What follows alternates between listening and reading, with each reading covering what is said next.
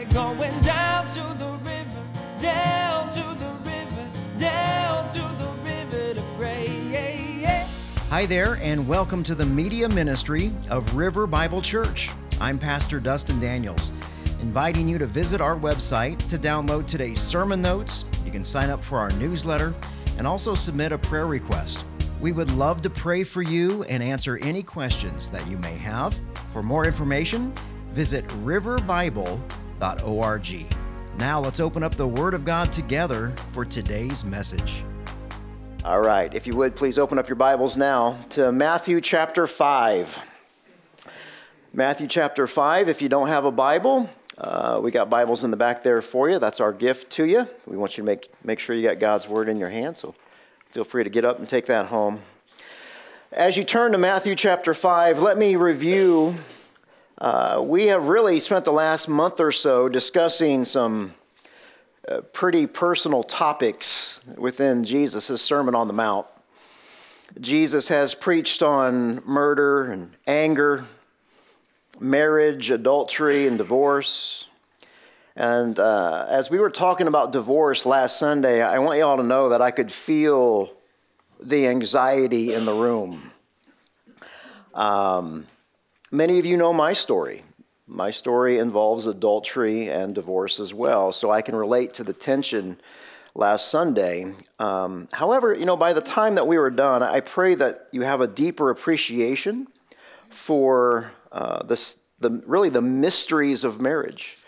And that's what we really wanted to focus on last Sunday. A couple key points from last Sunday to get everybody caught up on the same page here. We said, number one, that there is no expiration date on marriage, right? As Christians, we know that monogamy that's not our only goal. Our goal is purity, internally and externally, to live a pure life. Number two, we talked about the hardness of the heart and how that leads to unforgiveness. Unforgiveness is incompatible with the gospel. Right? Jesus, he taught us, he boiled down the cause of divorce to one word last week in Matthew chapter 19, and that was hard.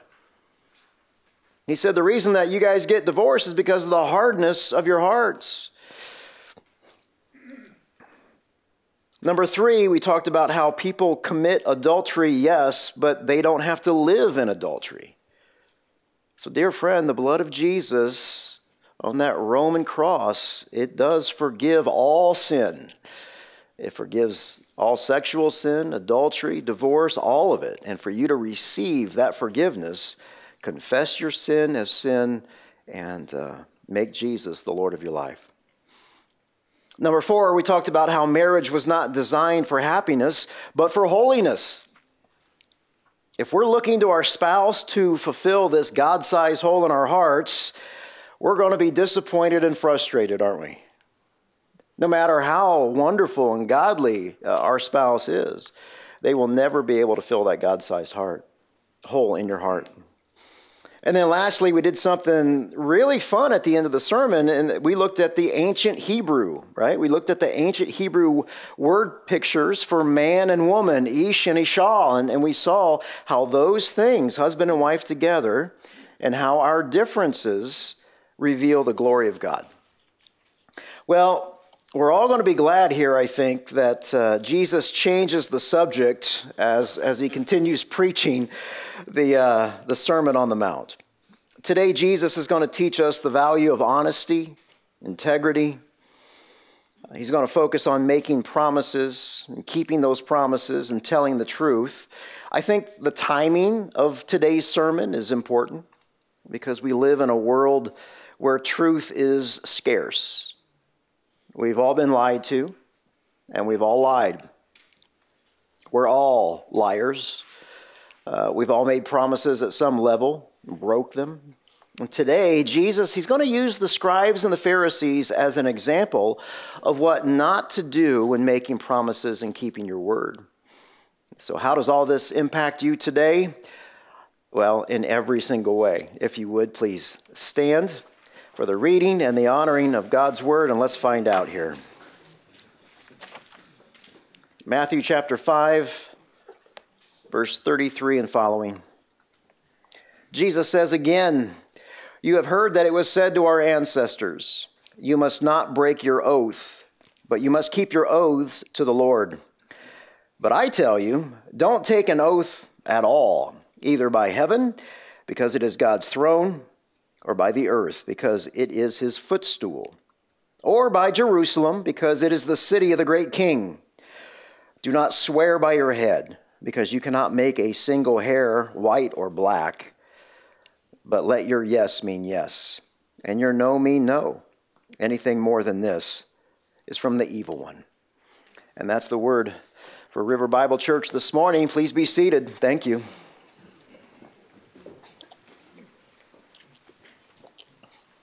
So let's dive in here, verse 33. Jesus says, "Again, you have heard that it was said to our ancestors." So Jesus continues his mode of teaching by saying, "You've heard that it was said, but I say to you." So Jesus, he continues to teach in this fashion because he's revealing to the disciples that the scribes and the Pharisees, they have taught them on these very, very important issues, right, of anger and murder, marriage, adultery, divorce, and now telling the truth. All of these things, what the scribes and the Pharisees taught you, that's not from Scripture. The scribes and the Pharisees' interpretation of God's word was not God-centered. It was man-centered. I mean, sure, they had elements of Scripture in there. The scribes and the Pharisees, what they did is they lowered the perfect standards of God by ultimately creating a religion that's based on human works. So when Jesus says, "I say to you," he's not teaching something new here. What he's doing, he's pointing back and teaching the law as it was first given. He continues in verse 33, he says, "You must not break your oath, but you must keep your oaths to the Lord." An oath is somewhat archaic language for us today. So let me define that so we're all on the same page here. An oath is a formal promise that usually invokes God as a divine witness. An oath is a formal promise, usually invoking God to witness what you're getting ready to say. So a description of an oath is given in the book of Hebrews here, Hebrews 6:16. The writer says, "For people swear by something greater than themselves. And for them, a confirming oath, it ends every dispute." So it was common in the first century for a person to make an oath, to make this promise on someone or something greater than himself. Throughout Scripture, we see people do this with the altar, even the high priest. They do it with God. But once that oath was made, the argument was settled. It was over. Because it was then assumed that whoever made the oath was going to keep it. This promise was so serious that they would call upon God to witness the oath. So if you broke the oath, you could expect divine retribution and punishment. So that's the first century. That's what they did back then. What about the 21st century? What about now? Well, if you got married in a Christian church, you took an oath in the presence of friends and family. The Lord God Almighty, He was a divine witness to your marriage. Gentlemen, pastor said something like this: "Will you have this woman to be your wife, to live together in holy matrimony? Will you comfort her? Will you keep her in both sickness and in health, forsaking all others, as long as you both shall live?" And what'd you say? "I do."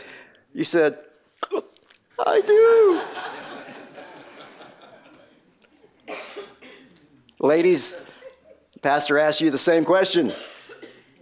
These vows are timeless, right? They're witnessed by God. So God is a witness even when people run off to Vegas and get married by Elvis. He's still there. He still witnessed the whole thing. Believer, non-believer, God is a witness to our marriages, biblical marriages. Another common oath today is when we go to court. If you haven't been to court to give some type of testimony, you've at least seen the drama unfold on television, right? Put your right hand up, left hand on the Bible. I do solemnly swear that the testimony that I'm about to give is the truth, the whole truth, nothing but the truth. So help me God, right? Why the formality? Why all the drama? Well, because we're all born liars. Scripture says this, Psalm 58:3, liars wander about from birth. I mean, we've dealt with liars even before the fall of Adam and Eve, because Satan started this whole thing off and lied to Eve, right? Genesis 3:4. Satan says, you're not going to die. They did die. He lied. Adam and Eve's son, Cain, he lied to God. Genesis 4:9, the Lord said to Cain, hey, Cain, where's your brother Abel? I don't know. So he lies to God and he cops an attitude at the same time. Abraham's wife, Sarah, she also lies to God. Genesis 18, verse 11, Abraham and Sarah were getting old and getting on in years, as Sarah had passed the age of childbearing. So she laughed to herself. She said, after I am worn out and my Lord, my husband is old, will I have delight? Will I have a delight in bearing a child? But the Lord asked Abraham, hey, why did your wife Sarah, why'd she laugh? Why did she really say, can I really have a baby when I am old? Is anything impossible for the Lord? At the appointed time, I'm going to come back. In about a year, she's going to have a baby. She's going to have a son. And Sarah denied it. She's like, no, I didn't laugh. I was just kidding. But she laughed because she was afraid. And then the Lord calls her out on it. He goes, no, you did laugh. I heard it. We got Jacob's sons. They lied to their father after they sold their brother Joseph into slavery. Genesis 37:31. They took Joseph's robe, they slaughtered a male goat, and they dipped the robe in its blood. So look at all the premeditation that goes into this slide. They sent the long-sleeved robe to their father, and they said, hey, Dad, we found this. Look at it. Is this your son's robe or not? His father recognized it. He said, it is my son's robe, and a vicious animal has devoured him. Joseph has been torn into pieces. And on we go, all through Scripture, right? Samson lied to Delilah. Judges chapter 16, we've got King Saul. He lies to Samuel, 1 Samuel chapter 15. King David lied to Elimelech, the priest, 1 Samuel chapter 21. Job's friends lied to him. Job chapter 13. Peter lied during Jesus' trial in Matthew chapter 26. Ananias and his wife Sapphira, they lied to Peter and the Holy Spirit in Acts chapter 5. So once again, we fast forward from the first century to the 21st, and nothing has changed, has it? Every day, whether it's in our own lives, whether it's on the news, social media, we hear about somebody lying. Why is that? Because the whole world system is based on lies. Scripture tells us that even though God is sovereign, Satan is working the world system. Jesus says this in John chapter 8, verse 44, that Satan was a murderer from the beginning. He does not stand in the truth because there is no truth in him. When he tells a lie, he speaks from his own nature. He is a liar because he is a liar and he's the father of lies. So all of these oaths, these formal promises then, what they are, it's a custom, it's a protocol designed to restrain lies. It is to prevent false promises. So the reason that we have to sign a contract to buy a house or buy a car is because we don't trust one another. The days when a man's word or his bond, those days are over. Nobody believes anybody. Even children recognize this. Remember this kind of conversation on the playground? Hey, do you swear? I swear. Do you swear with your hand on the Bible? I swear with my hand on the Bible. Do you swear with your hand on a stack of Bibles? I swear, right? Do you cross your heart and hope to die? And stick a needle in your... Who thought that one up? Going to stick a needle in your eye? Wow. Or maybe your kids will say something, hey, do you promise, Dad? Do you promise? You promise to take me out for ice cream? Now, why is your child asking you to make a promise? Because somewhere along the way, you told him about ice cream but never delivered. And he's got that right back here, doesn't he? Something got in the way. You had to work late. Something came up. Whatever the excuse, the child realizes that adults, what they say may or may not come true. So their request for a promise is a testimony against us, isn't it? It proves that a child cannot trust his father's word. So when she says, do you promise? What she is asking is, Dad, do you mean it? Can I count on you? Can I trust you this time? So oaths and promises and contracts and vows, they've got two main goals. Number one, from a practical perspective, it motivates people to keep their word. Number two, from a spiritual perspective, it is to lessen the impact of sin. From a spiritual perspective, it is to lessen the impact of sin. So let's look at our text back in Matthew here, verse 33. Again, you have heard that it was said to our ancestors, you must not break your oath, but you must keep your oaths to the Lord. So the question is, now keep in mind, I know we're going really slow through the Sermon on the Mount, but keep in mind who Jesus is speaking to. He's speaking to his disciples. So where did the disciples hear this statement? Well, Jesus is providing really a composite of commands here based on 3 Old Testament passages. The first one is Leviticus chapter 19, verse 12. Do not swear falsely by my name, profaning the name of your God. So in other words, when you break a promise, you defile and you pollute God's reputation. Second passage, Numbers chapter 30, verse 2. When a man makes a vow to the Lord or swears an oath to put himself under obligation, he must not break his word. He must do whatever he has promised. So that's pretty self-explanatory. Thirdly here, Deuteronomy chapter 23, verse 21.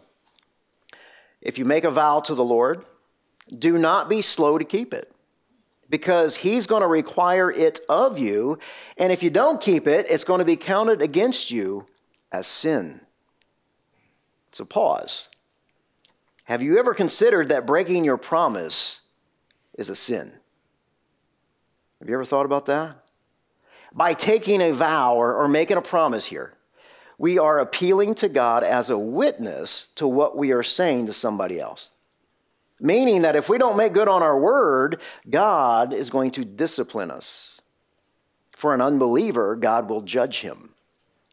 So the stakes are high, right? This is serious stuff. So the question becomes, well, wait a second, is it even wise to make a promise? Is this really a good idea? Well, Jesus continues in verse 34. He says, I tell you, don't take an oath at all, either by heaven because it's God's throne, or by the earth because it is his footstool, or by Jerusalem because it's the city of the great king. So time out. What just happened? What on earth is Jesus talking about here? Well, the rabbis, they had written volumes about the various types of oaths and vows and promises that Jewish people could take. Some of these vows were binding, others were not. And this collection of vows really decayed into all this legal nonsense here. Jesus is cutting through all the gibberish, all the legalese. He's correcting, once again, the superficial false teachings regarding these promises. So let's slow down here because this is really important for us today as Christians. Verse 34, Jesus says, I tell you, don't take an oath at all. Just don't do that. Now, how simple is that? Don't you love simplicity? Jesus is saying that if you want to stay out of trouble here, don't make any promises. Now, does that mean that Jesus is saying that we are not to take a vow in marriage? Is he saying that we're not supposed to take an oath when we go to testify in the court of law? No, he's not saying that. To believe that and to apply that to your life, that would be heresy. So, dear friend, we don't want to do that. And the reason that it would be heresy is because you have to look at the rest of Scripture. Abraham made an oath in Genesis chapter 24. His son Isaac made an oath in Genesis chapter 26. Jacob, Isaac's brother, made an oath in Genesis chapter 31. King Saul's son, Jonathan, he makes an oath to David in 1 Samuel chapter 20. King David makes an oath in 2 Samuel, so the list goes on and on and on, and Jesus did the same thing. Under oath, Jesus declared himself to be the Christ, the Son of the living God. Let me show you this. Matthew chapter 26, verse 63. The high priest said to Jesus, he says, I charge you under oath by the living God. So God is now the witness to this. Tell us if you're the Messiah, the Son of God. And Jesus says, you've said it. In other words, yes, I am the Messiah. I am the Son of God. Now notice what Jesus didn't say. He didn't say, well, you know, Caiaphas, it appears you missed my Sermon on the Mount where I taught my disciples not to take an oath. Maybe you should buy that tape for $19.95. He didn't say that, did he? Jesus didn't condemn Caiaphas in any way. Jesus answered the question while he was under oath, standing before the Sanhedrin. The Sanhedrin is the Supreme Court, the Jewish Supreme Court, which means that the question was a perfectly legitimate question from Caiaphas. Now, let's not forget the promises that God also made from the very beginning. If we just look at the entire counsel of God, we've got two sections in our Bibles, don't we? We have the Old Testament and the New Testament. The Bible is God's testimony. God is our witness. God himself has made several promises to his people. He made a promise to Abraham, the Abrahamic covenant. This promise deals with the redemption of God's people. God made a promise to Noah. It's called the Noahic covenant. And this promise deals not only with God promising never to judge the world again with a flood, but it also provides a stable world for us to live in so that God's work of redemption can be accomplished. God made a promise to Moses. It's called the Mosaic covenant. This promise sets the nation of Israel apart to fulfill the Abrahamic covenant of redemption.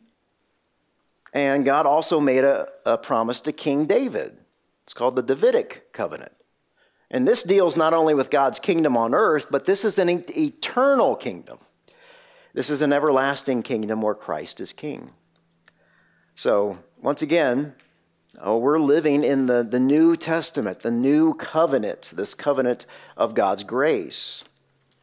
So, why did all these people, including Jesus, why did they make these vows? Two reasons. Number one, because in a world of dishonesty, an oath is sometimes necessary to add a level of seriousness and validity to the subject matter. And number two, an oath also guarantees the outcome, doesn't it, of the promise itself. So once again, like a contract, you buy something, you're promising that you're going to make those payments. Back to our text here in verses 34 and 35. Jesus says, I tell you, don't take an oath at all, either by heaven, because it is God's throne, or by the earth, because it's his footstool, or even by Jerusalem, because that city is the city of the great king. Well, we're used to hearing people say things like this all the time. Well, I swear to God, right? The Jews avoided using God's name because they deemed it too holy. So instead of saying something like, well, I swear to God, what they did is they substituted God's name with something else. And when they started to do this, the Pharisees started using all kinds of tricks to sidestep the truth here. They would avoid using the holy name of God. They would replace it with something else that was less valuable than God, but more important than themselves. Appealing to heaven, earth, Jerusalem, what it did is it made their promises less binding than it was for God. So at the end of the day, really what the scribes and the Pharisees were doing here, they were acting like little children who made certain promises, but they've got their fingers behind their back crossed. These rabbis concocted this really, really complicated system of promises, and it really defeated the whole purpose of making a promise in the first place. They taught that their vows might or might not be binding depending on how they proclaimed the promise. So what Jesus is talking about here is this. If somebody swore by Jerusalem, it wasn't binding. But if they swore towards Jerusalem, it was. If somebody swore by the temple, it wasn't binding. But if he swore by the temple's gold, now it is. If somebody swore by the altar, that wasn't binding. But if someone swore by the gift that's on the altar, it was. Everybody on track with me there? Makes no sense whatsoever. And what Jesus does, it's so beautiful. He says, stop it. Y'all stop it. Just cut out the nonsense here. Whatever you swear by, however you choose to make or word your promise, that invokes the retribution of a holy God. Why is that? Because it's God's throne you're talking about. Heaven is God's footstool. Jerusalem is God's city. In other words, everything points back to God. Jesus really is exposing the hair-splitting distinctions by the rabbis here. And talk about hair-splitting, look at verse 36. He says, don't even swear by your head, because you cannot make a single hair white or black. Some people swore by their own heads, meaning, may I lose my head, may I lose my life if what I'm not saying is true. Or may I lose my life if I don't fulfill this promise. You don't want to do that either. Jesus points out that nobody can change the intrinsic color of his hair. Now, we can color it today, I get that. But you still have to go back and get it recolored, right? It is God who is in charge of every hair that's on your head. Verse 37, Jesus says, look, let your yes mean yes, and your no mean no. Anything more than this is from the evil one. Wow. Think about that. This is from anything more than that is from the evil one. So when we as Christians, when we don't keep our word, we look more like Satan than our Savior. Dang. Oaths and vows are to be used only on important occasions and given only in the name of the Lord.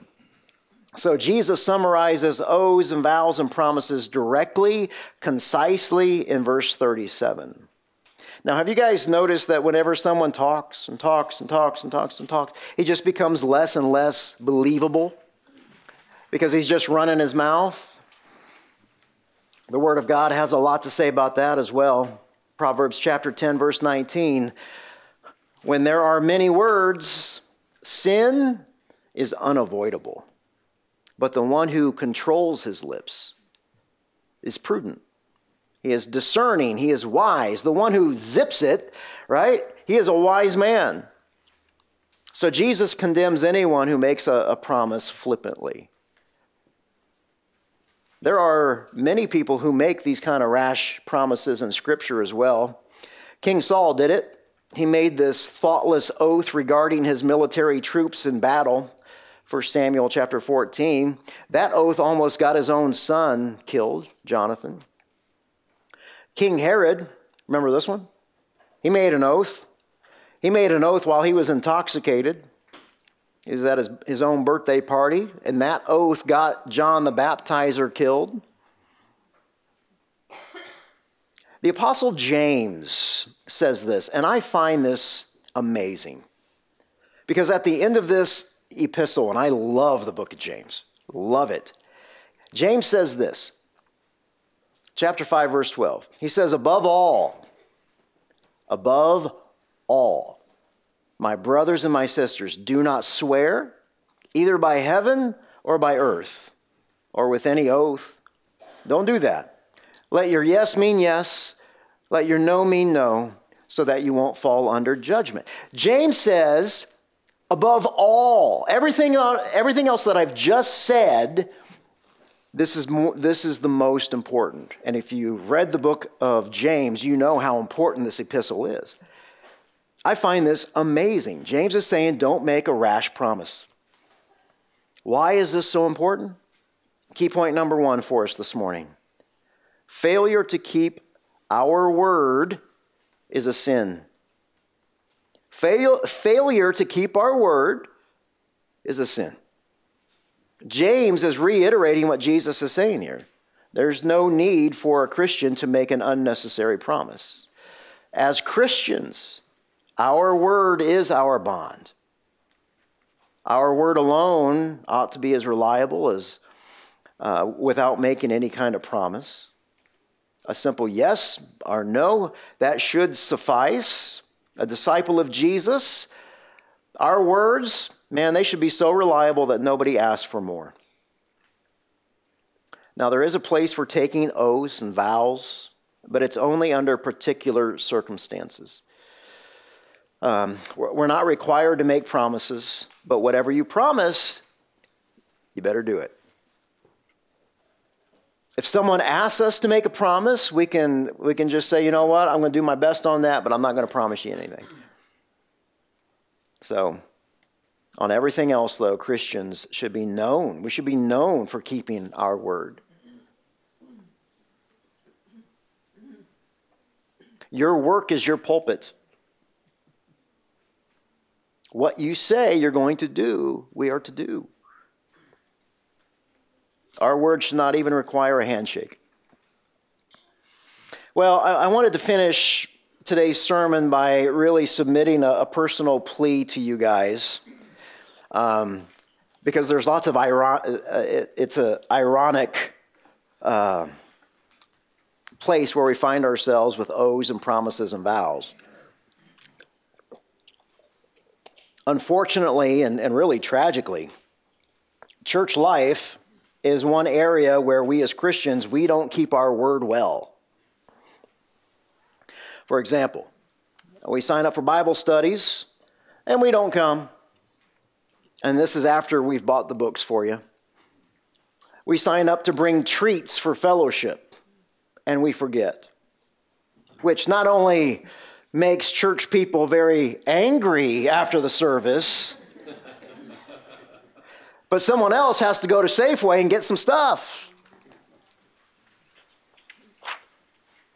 We sign up to volunteer for the cleaning team or the welcoming team or the whatever team. And we don't show up. Man, we don't even call. We don't even send a text, which means really that we don't even care. Now, dear friends, I want you to care. I do. And I want you to serve. And if you're not serving, you're not experiencing God and you're missing out. And that's another sermon for another day. But please understand, my plea to you is this. Look, River Bible Church, as small as we are, is no different than any other church. We've got less than 20% of the people doing 80% of the work. And when people don't do what they said they were going to do, it impacts the rest of us. It forces other people who are already stretched to be stretched even more. And the whole body, the whole church suffers because of this. If the pastor, if the elders, if the deacons, if they have to do everything, something's wrong with the church. The church is not healthy. The church will get sick. The pastoral staff is to equip the saints to do the work of the ministry, right? Ephesians 4:12. Lastly, if you're a member of River Bible Church, membership, that's another sermon for another day as well. But if you're a member, you've made a promise. This is one of those times to where you make a promise, you make a vow. This is a covenant. You've made a promise to serve the people of the Verde Valley. And I just want to read part of the covenant as we end today. It says that I understand that as a member of River Bible Church, I am to share in the responsibility of the church by attending regularly. Hebrews chapter 10, verse 25. So we don't just come to church to listen and to take and to take and to take, do we? No, our job is to learn the Word of God by the Spirit of God, to encourage others.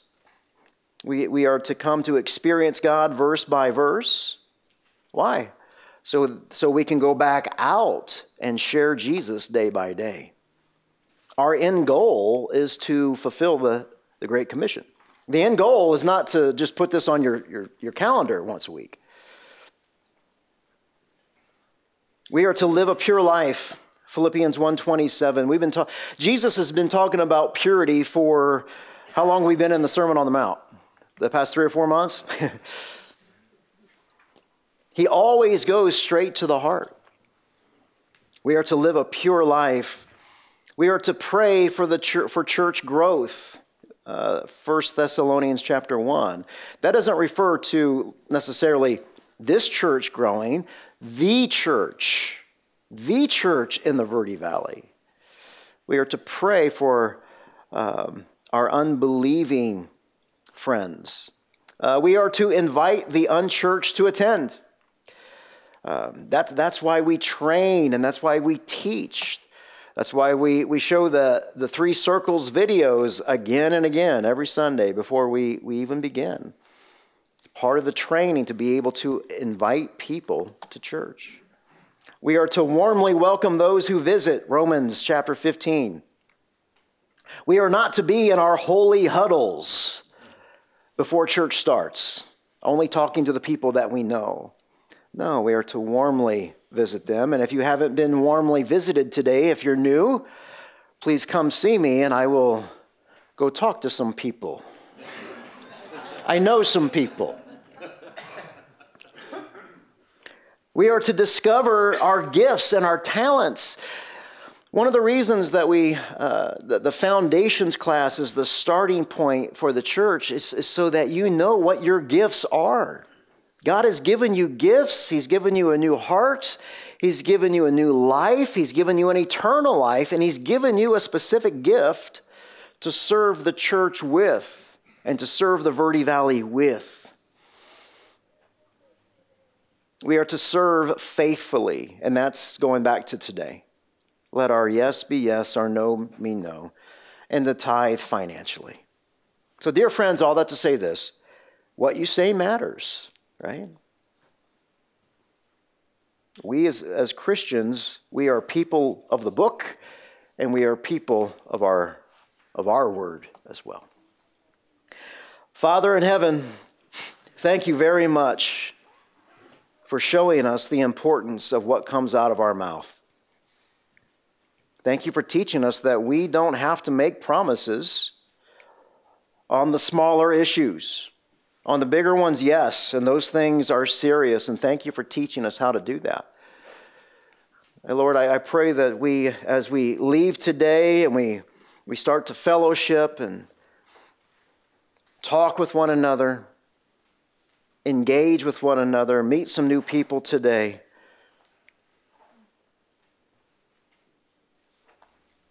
That we look back in the rearview mirror of our life and we strive to take one step forward in this area of being honest and truthful and making promises and saying what we say is what we're going to do. Thank you for clarifying that for all of us. And may we be known as people of not only your word, but our word as well. And it's in Jesus' name I pray. Amen.